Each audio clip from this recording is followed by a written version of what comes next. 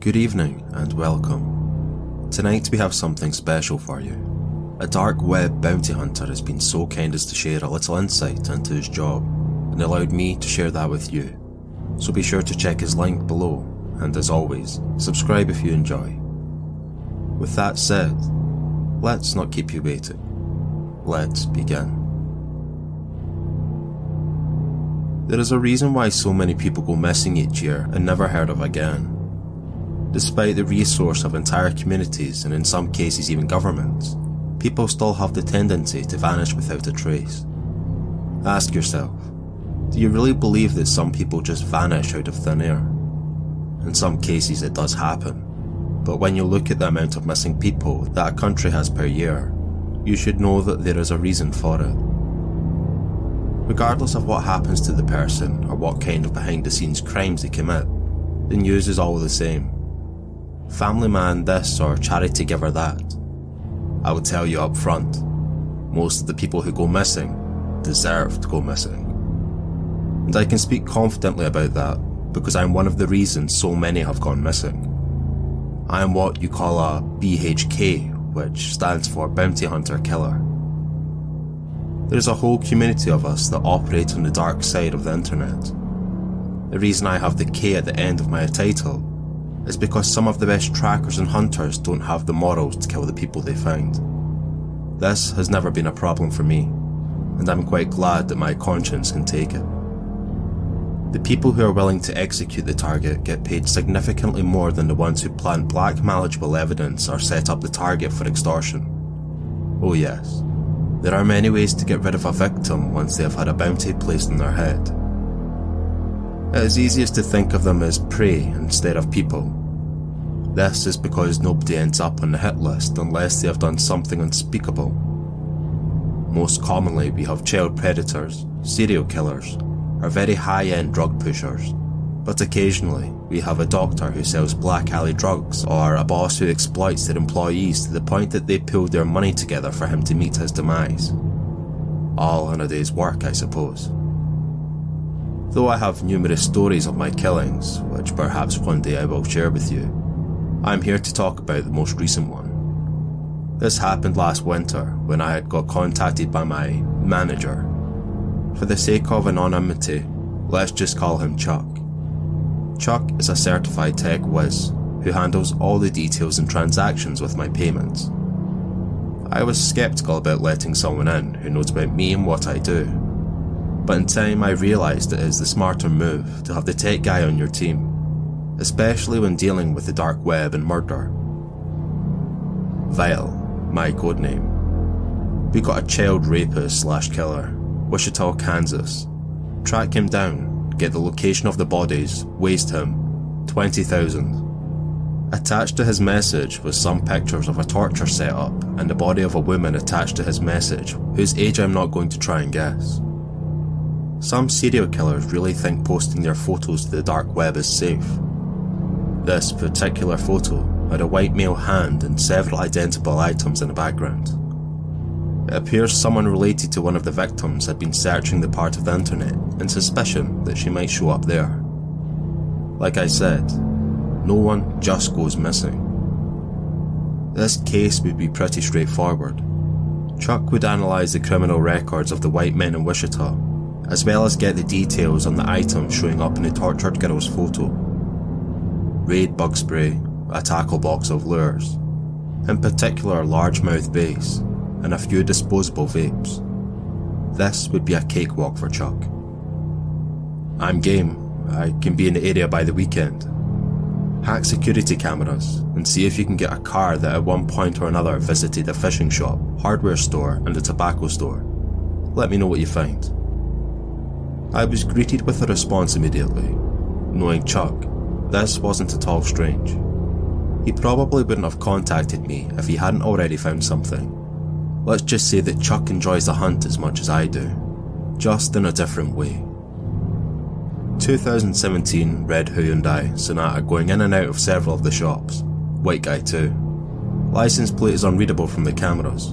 I can give you all the roads where I lost him. Luckily he passes tobacco and gifts every time he has a movement. I think I can narrow you down a few neighbourhoods. Good luck. Ah yes, good old Chuck. And he mentioned details on how the child killer meets his demise. Make him suffer. This is how the conversation ended with me and Chuck. It was at this point that I headed down to my garage where all of my gear is located. It would be a bit of a drive to get to Kansas, so I would get ready early.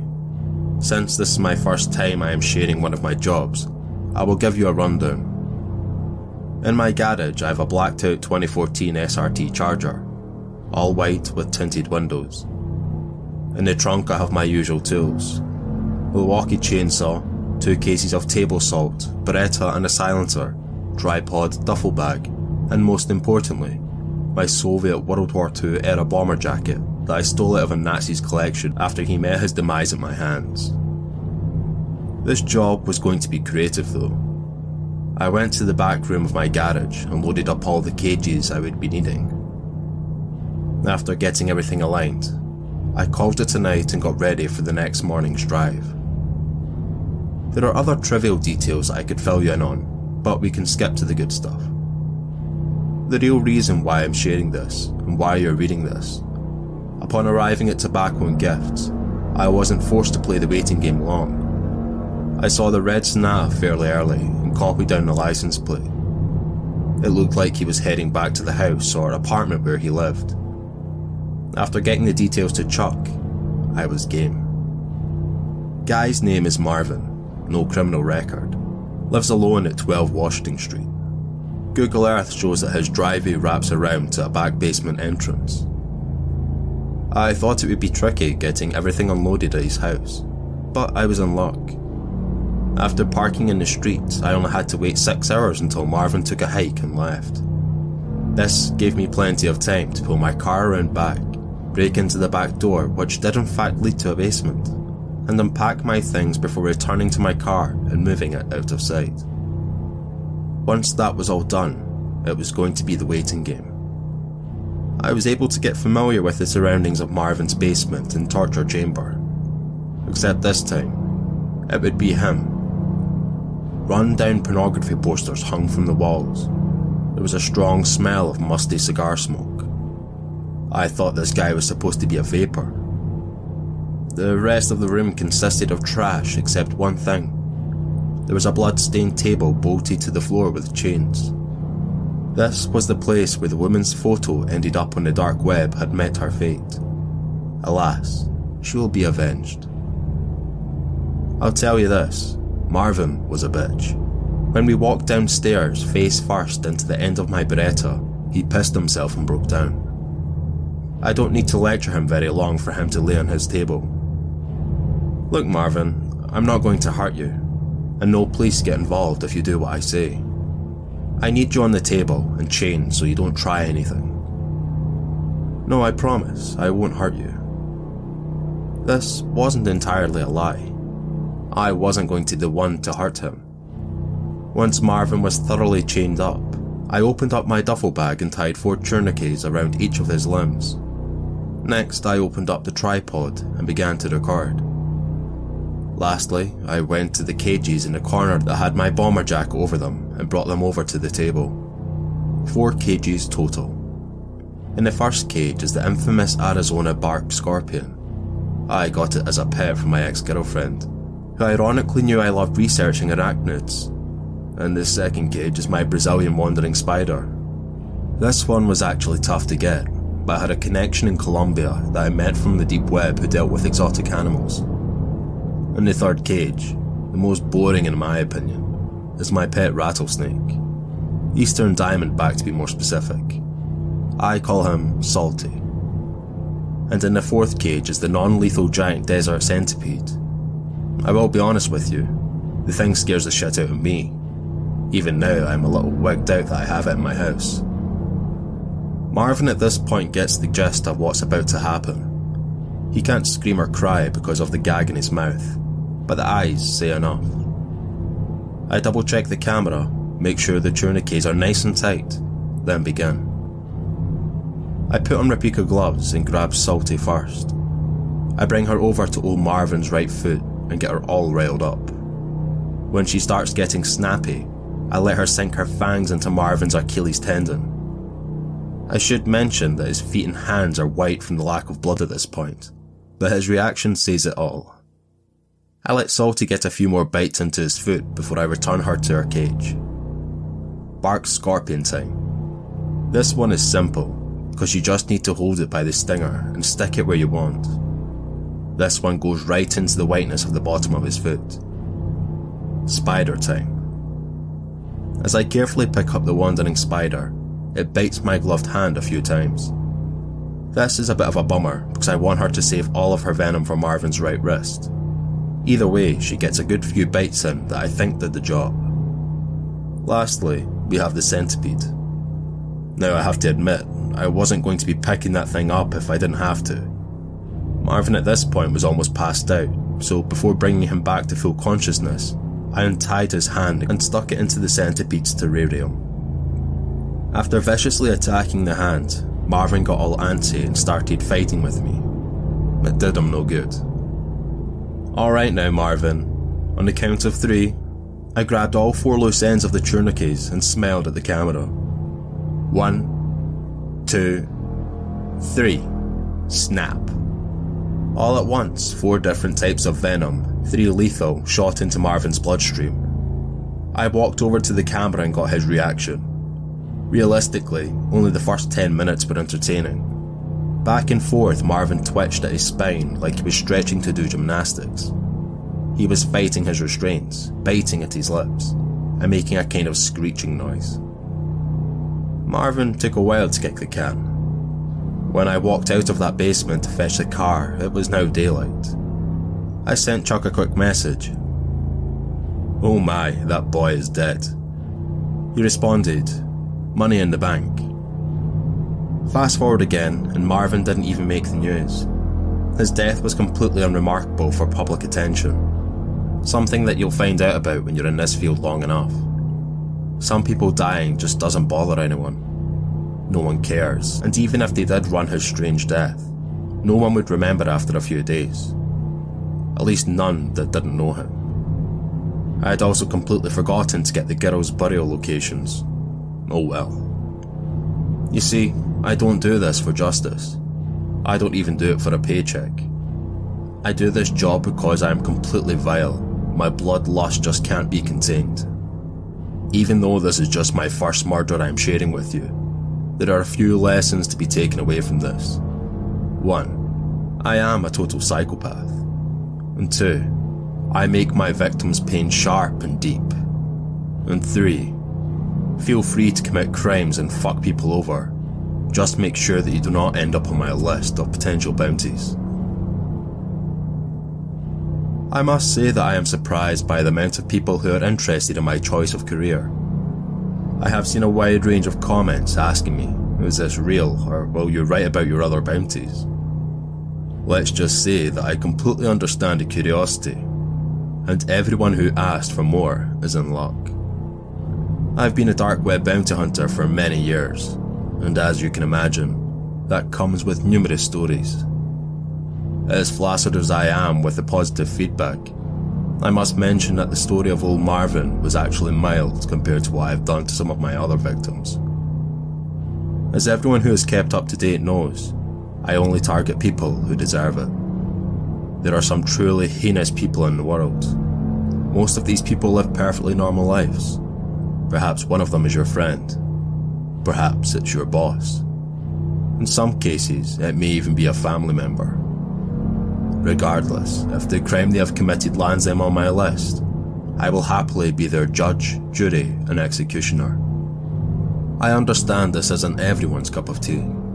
Vigilante work is something that society very much frowns upon, and I can humbly understand your position.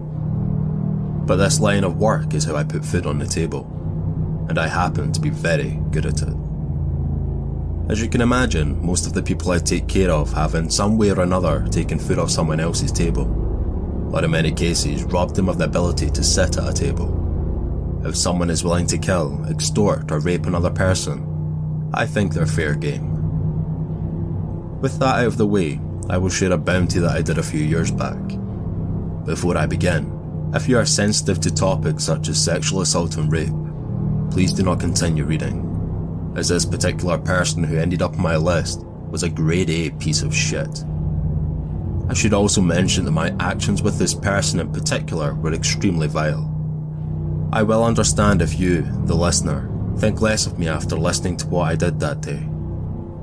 Seeing what this guy did brought something out of me that I've never felt before. For this reason, viewer discretion is advised. It was April 2020, in the middle of the pandemic. I got an encrypted doc emailed to me from my usual informant, Chuck. If you missed my first post, you know that Chuck is my partner/manager. He is a technological genius, and like myself, he has nerves of steel. He and I work together in unison. He finds information of the people on the list of dark web bounties, and I do the executing. Afterwards, we walk away with a lot of money. Appears we have a child rapist/killer south of West Point, Mississippi. A guy who works as a mechanic. He thought he was anonymously posting to the dark web bounty list. He calls his client Avian. Does not have a real name for the guy, and he only gets payments from him in cash. He thinks Avian has something to do with a few high school girl disappearances. One each from Tupelo, West Point, Starkville, and one as far as Vicksburg. Apparently when working on Avian's truck, he noticed a few bloody condoms and scraps of notebook paper labelled with one of the missing girls' names on it, all stuffed into a Waffle House bag in a toolbox sealed into the back of the truck bed. He was poking around in the truck bed toolbox. He thinks he found the reason why these girls disappeared. Unfortunately, the mechanic, let's call him Wes, can't offer a lot of money. But being a Deep South Bible Belt type, he thinks if the guy is guilty, the matter should be placed in our hands instead of the police. Gotta say, I admire that mindset. Let me know what you think. Chuck.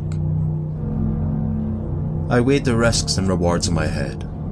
It wasn't going to be a big payday, but do I not have a moral obligation to destroy someone like Avian? Bloody condoms and a piece of paper with a missing girl's name on it does not automatically mean he is guilty. I decide to let Chuck do his thing before agreeing. I typed back on the encrypted document. Knowing that Wes is the guy who reported this and he actually knows Avian makes this easier, but I need a lot more concrete proof that this guy is the reason for the girl's disappearance if I'm going to go to Mississippi and annihilate him. Before I hit send, I get a mental image of what this Avian guy might look like. I picture a muscle-bound lumberjack type who thinks he's an absolute badass. The picture of a wannabe tough guy my mind conjured up makes me hate him even more. You want to play that game, Avian? I will swallow your fucking soul and force your mother to bathe naked in your blood. I calm myself down and shake the image my mind created of this guy. I hit send on my message to Chuck and quickly type another. See if you can get in contact with Wes. Check license plates, street cameras, and whereabouts of Avian. If everything checks out, give Wes a discount, and I will sodomize old Avian with a tire iron dipped in glue, glass, and salt. I hit send. I didn't hear back from Chuck right away, which didn't surprise me considering we weren't going to be making a ton of money off this bounty. In the meantime, I went on with my usual schedule. Feeding the arachnids and Salty the rattlesnake, getting old blood in the Dodge Charger floor mats washed out, and fighting the urge to murderously beat the shit out of my punching bag with a Louisville baseball bat. Something I have unsuccessfully been trying to stop doing. Face it, the whole world was shut down. There wasn't much else for me to do. A whole week went by before I heard back from Chuck. I didn't bother reaching out to him about the Avian bounty. I wasn't willing to risk being disappointed to the point of attacking my neighbour's lawn hedges with a sickle, something I haven't successfully been trying to stop doing. The encrypted message Chuck had sent to me. I reached out to Wes, nearly gave him a heart attack when he heard I found out he was the one who had posted to the dark web. He really thought he was anonymous, lol. Anyway, we got some interesting stuff. Avian drives a modified 1950s Studebaker truck. We think that he would be a bit more discreet if he's out there kidnapping teenage girls. No address or official name that Wes can give. This guy apparently only goes by Avian and uses cash payments. Wes did give me some other information once I agreed to help him actually make his postings on the dark web anonymously. Avian runs with the Aryan Brotherhood. He looks like he is some big shot neo-Nazi. That's probably why every payment is in cash. It is also why Wes wouldn't confront him about the bloody condoms.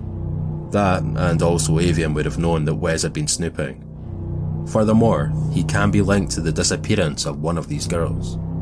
The Studebaker happened to be at the Vicksburg car meet 3 days before the police report of that missing teen went live. Could be a coincidence, but at this point, does it matter? Why don't you bag yourself a neo-Nazi? Hit me back, Chuck. My reply was, well done, I still need to know potential locations. No point in asking if this is a hunt to kill job. I hit send. Chuck replied instantly to the encrypted document. No set location, but we have a lead. Wes still has the truck and it's not getting picked up for another week. He agreed to let you camp out there and wait for Avian to pick up his wheels. From that point you can follow him to his destination or take him out on the road. It's a pretty desolate area, surrounded by forest. Also, about the payment, Wes can give you 300, a signed Conor McGregor UFC glove, and an authentic Corgi model Batmobile he bought from eBay from a guy named Minty Mint. I actually had to hustle him into giving the Batmobile. Is this payment adequate? I replied, I want the McGregor signature. You can take the 300 and Minty Mint's possibly authentic Batmobile. Send me Wes's shop location. I don't see a point in adding the details about packing my gear or the drive. You will see shortly how everything plays. The drive itself was uneventful. Upon reaching Wes's auto shop, which is officially named Wes's Auto Shop, I was greeted by an old man with shoulder-length silver hair. Apparently Chuck had told him what I was driving, because Wes did not seem at all shocked that an SRT-8 pulled up in his shop. As I stepped out with my backpack, Wes said, "Now you know I want no trouble with internet folk, but I am confident in the crimes of this here Avian character. Your technician said you want to wait here for Avian to show up. I don't need a murder, even by someone of your caliber, right here in front of Wes's auto shop. I'm actually not going to be hanging out here. I plan on putting a tracker on his truck and going to his turf. Anyway, the less we say to each other the better. You mind showing me the truck?" "Yeah, second garage bay, right there." Before I bugged the truck, I needed Wes to take a hike. As much as I was certain that he wasn't rolling with Avian, I have been in positions before when the caller has played innocent and ended up biting me in the ass. "Do you mind leaving me alone with the truck?" Wes didn't say anything, just simply shrugged and left the bay. As feeble and old as he was, I decided I was going to put a microphone underneath his workbench in the front right side of the garage bay. Everything proceeded as expected. I tapped the truck underneath the carpet of the passenger side floor mat, under the rear bumper, and a third under the engine hood. When I was done, Wes gave me a lackluster payment up front. We didn't say much in the way of goodbyes, and I was off. I'd made a reservation at a shitty motel that was near the off-ramp of the highway that took me to Wes's auto shop. I checked in under a fake name and paid in cash before going up to my room and setting up a small base camp. Once I checked in with Chuck, I monitored the bugs and microphones I had set up in the auto shop. At some point I must have fallen asleep at my laptop because I woke to a series of loud bangs accompanied by flying glass and wood shards. Shattering plaster and wall insulation clouded my vision as I drove to the floor and pulled out my brand new Smith & Wesson's Governor. I heard the loud shriek of two or more motorcycles' engines blast away as I laid on the floor. The Nazi fuck shot up my motel room and apparently he had friends. After checking myself over, I heard the blare of sirens in the distance. I wasn't planning on sticking around to check if anyone else was hurt. I was far too pissed off to look out for any sad fuck who happened to be staying in the rooms next to me. Instead, I gathered all my shit and made my way to the car. If being shot up wasn't bad enough, the motherfucker had spray painted a dark red swastika on the paint of my all-white SRT-8. I suppose being discreet wasn't going to be an option. I wouldn't have time to check for bugs in my own car before the cops and fire department arrived, but I did do a quick scan for any kind of plastic explosives. After being somewhat convinced, I hopped in, fired up the Hemi, and blasted it down the main street. I didn't stop until I had reached a remote parking lot of a factory several miles away. As soon as I pulled in, I pulled out my laptop, activated my Wi-Fi hotspot, and sent a distress video call to Chuck. The fucks not only knew I was coming for them, they found my motel and shot the living shit out my room. What the fuck went wrong, I shouted. Don't look at me, big guy. Everything on my virtual end is secure. It is either Wes who talked or someone followed the out-of-town car leaving his shop. I didn't get to respond before I heard the sound of a motorcycle engine roaring in the distance towards me. I told Chuck I've got company and hung up without another word. It turns out my car was bugged. I'd had some sort of lookout following me from the motel. Nonetheless, I was pissed off enough to deal with whatever the fascists were about to throw at me. I jumped into the back seat of the Charger and strapped on a bulletproof vest underneath my Soviet-era bomber jacket. The windows of the Charger are totally blacked out, so my attacker would shoot towards the front seat first. But as seen back at the motel, they'll probably rain hell down on the whole vehicle. As they pulled into the parking lot, I discreetly climbed out of the back seat on the opposite side of them and laid with my back to the rear wheel. The shots rang out for about 15 seconds straight. Broken glass covered me and sliced up my face and neck. Bleeding badly, I waited for a reload gap to check what the situation was. From the brief bit that I saw, 2 bike headlights were shining about 25 yards from my car. Fire rained out into the body of my car, lighting up the entire parking lot. The warm blood fell from my face. I needed to act quick and fast in case they were willing to shoot until the car blew up. Seeing as all of my heavy weaponry was in my trunk, which was undoubtedly sealed shut from the frame damage, and also in a direct line of fire, I needed to rely on 6 rounds in my governor. Immediately after the next break in the firing, I rolled out from behind the back tyre to the gap underneath the car. I squeezed off 3 shots right above one of the motorcycle's headlights. Surprisingly, I heard screams of pain and saw the headlight flicker as the bike dropped down to its side on top of the shooter. This immediately led the second attacker to open fire again, aiming low at the centre of the car. I rolled back behind the safety of the hubcap, but I was still nowhere near out of danger. I was still bleeding profusely from the broken glass that had showered me, and I was down to 3 bullets. This became one of those fuck it moments that you sometimes experience in life. You're in the midst of a fight or flight, and get exhausted to the point where you are willing to suicide for the other person to die. At the next break, I simply stood up and shot 3 rounds into the biker. The first shot hit him in the head, and he went down with his bike also on top of the other shooter, who was still wailing in pain. The shooter who was still alive was being crushed by 2 bikes and couldn't fight back. I walked over to him, gun pointed, even though I was out of ammo, and checked his condition. He looked at me with hate as blood poured out of his mouth. I asked a simple question. How long has Wes been raping little girls? I don't know anything about raping little girls. The guy who works at Wes's auto shop is named Avian. He said there is only one thing he is scared of, and that's the internet, because the internet is undefeated. I noticed the dead man had a helmet strapped to his bike. He'd been wearing it. The headshot might not have been fatal. This is when the idea occurred to me. While still being crushed by his own bike, I removed the second bike and aligned the exhaust pipe with the wounded man's face. I reached over, untied the helmet, and jammed it onto the wounded attacker's head. From there, I pushed the exhaust pipe right into the helmet visor gap. The bike was still running, and I could see the exhaust fumes burning and suffocating the wounded man. Before he died from inhalation, I wrenched the ungeared accelerator and watched as the exhaust melted my would-be killer's face off. I cranked for around 10 seconds before pulling the bike and exhaust pipe out of the man's helmet. The third-degree burns suffered by the man were quite impressive. I removed the helmet and watched as part of his skin came loose with it.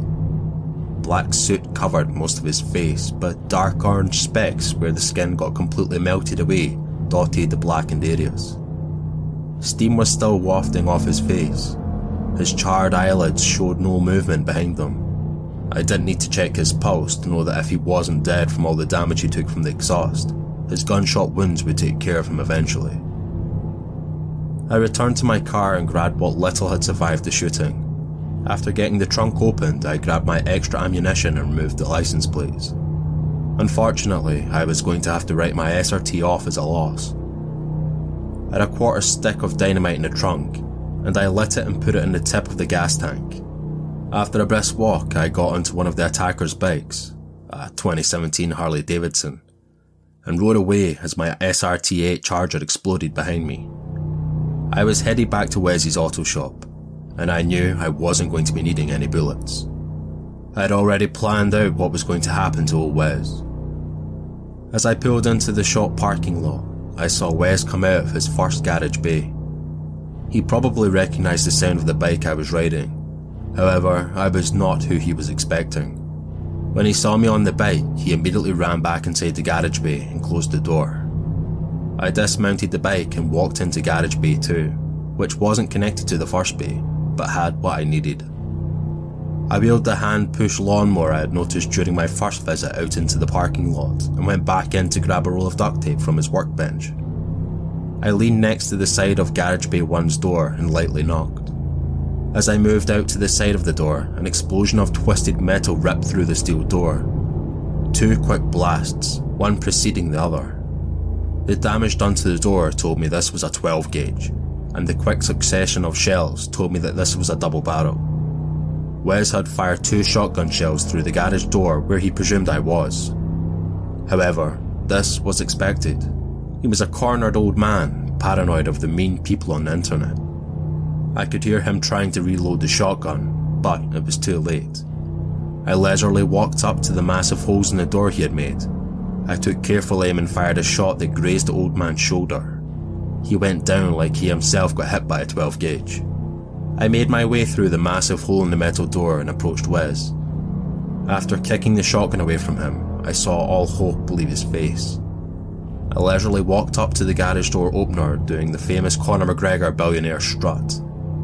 Opening the door, I walked out and grabbed the lawnmower and brought it right up to Wes.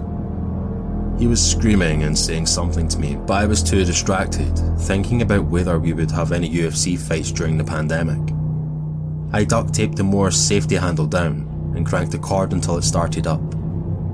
I carefully set it upside down so that the blades were facing up. Still thinking about other UFC related topics, I fought off Wes, who was trying to prevent me from taking his boots off. The old man kicked and struggled, but he was just too weak. With his boots off, I took off my Soviet-era bomber jacket and threw it in a safe distance away. I grabbed his left leg and sheared off his foot up to the heel and the lawnmower blades. At this point, I was covered in blood. The spray didn't bother me. I just wanted to spare my jacket from the blood. With Wes's left foot essentially just a heel, I repeated the same action with his right leg. He was screaming, but I still wasn't paying attention. The only thing running through my mind was if I could find another SRT-8 on Craigslist for a reasonable price. With 2 sticks for legs, I turned Wes, or should I say Avian, around and grabbed him by the right forearm. He wasn't able to fight it anymore. Bastard. I sheared his fingers and hand off up to the palm. Once again I repeated the action with the left hand. Wes now essentially had bloody poles for limbs. Before I shut down the lawnmower, I let it die. I brought Wes's face to the cutter and guided his nose into the blades. The cut was actually very clean. It looked a bit like cutting a sausage with a weed whacker. Bit by bit, the nose disappeared into the spinning blades. Quick, clean cuts. Once his nose had only had a few millimeters left, I took inventory of the room. The garage bay was a mess. I calmly walked over to the workbench and grabbed a Phillips head screwdriver and a box opener he happened to have. Walking back to Wes, I knelt down and cradled his head in my lap. I proceeded to skewer the Phillips head into both of his eardrums almost up to the handle. I then took the box cutter, flicked it open and jammed it into his mouth. I was filleting his tongue with the expertise of a 3rd grade Cub Scout who tried gutting his first fish. I got up and inspected my work. Wes had no digits on any of his limbs. No nose, eardrums or tongue. I looked around Wes's shop until I found his cell phone and went back to his dying corpse and took a selfie with a thumbs up. I then texted a photo to myself, popped out the SIM and crushed the phone. Like I said, this all happened in April of 2020. I never really got to the bottom of what happened to the Mississippi girls. I assume it was Wes, but I can't say for sure. I only do the jobs I get paid for, and I did leave the whole ordeal with the signed Conor McGregor glove. I never heard anything else about old Wes. I actually left him alive in the bay, even though I don't think he survived much longer. If I had to guess, Wes is crawling the floor of hell deaf and mute thinking about the time he decided to waste my time on a serial rapist. Well, there you have it, folks. I don't really feel the need to go into detail about my journey home or the aftermath of the whole ordeal. As always, I licked my wounds and got ready for the next bounty that presented itself. You all asked for another bounty, and here it is. I hope you all leave this satisfied for a little while. I stated this before, and I feel like it's fitting to do so again. You can feel free to commit horrible acts on people. Many people in this world are rapists and murderers and so on. Do whatever the hell it is that you want, but just make damn sure that you do not end up on my bounty list. I hope you enjoyed the story. Please be sure to check out the author's original post down below.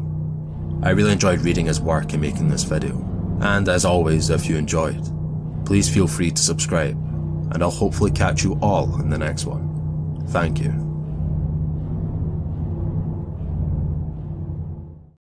When you need mealtime inspiration, it's worth shopping Kroger, where you'll find over 30,000 mouth-watering choices that excite your inner foodie. And no matter what tasty choice you make, you'll enjoy our everyday low prices, plus extra ways to save, like digital coupons worth over $600 each week. You can also save up to $1 off per gallon at the pump with fuel points. More savings and more inspiring flavors make shopping Kroger worth it every time. Kroger, fresh for everyone. Fuel restrictions apply.